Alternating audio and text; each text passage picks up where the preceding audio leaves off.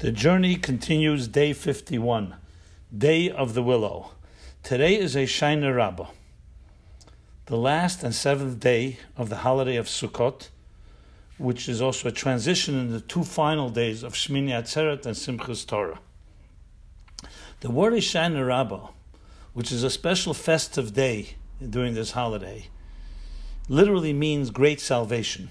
It also can be translated great willow, referring to the Hishainas, the willow branches, which we strike on the ground on this day, after circling the Bima, which is the place where the Torah is read, in the center of the synagogue 7 times.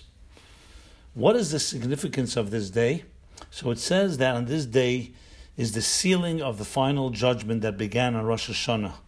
Because on this day, the judgment of the world is finalized and the edicts are sent forth from the king.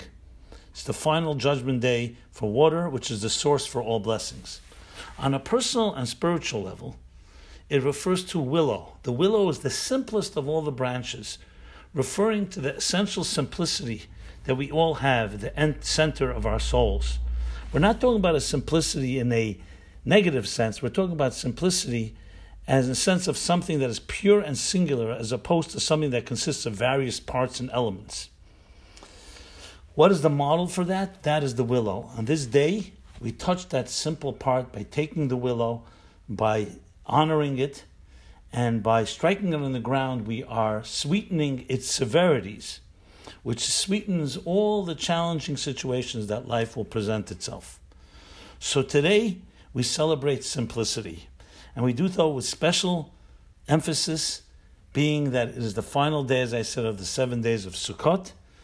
And we put our entire trust in God as we prepare for the great exuberant explosion of joy that will come tomorrow, Shmini Atzeret, and the following day on Simchas Torah.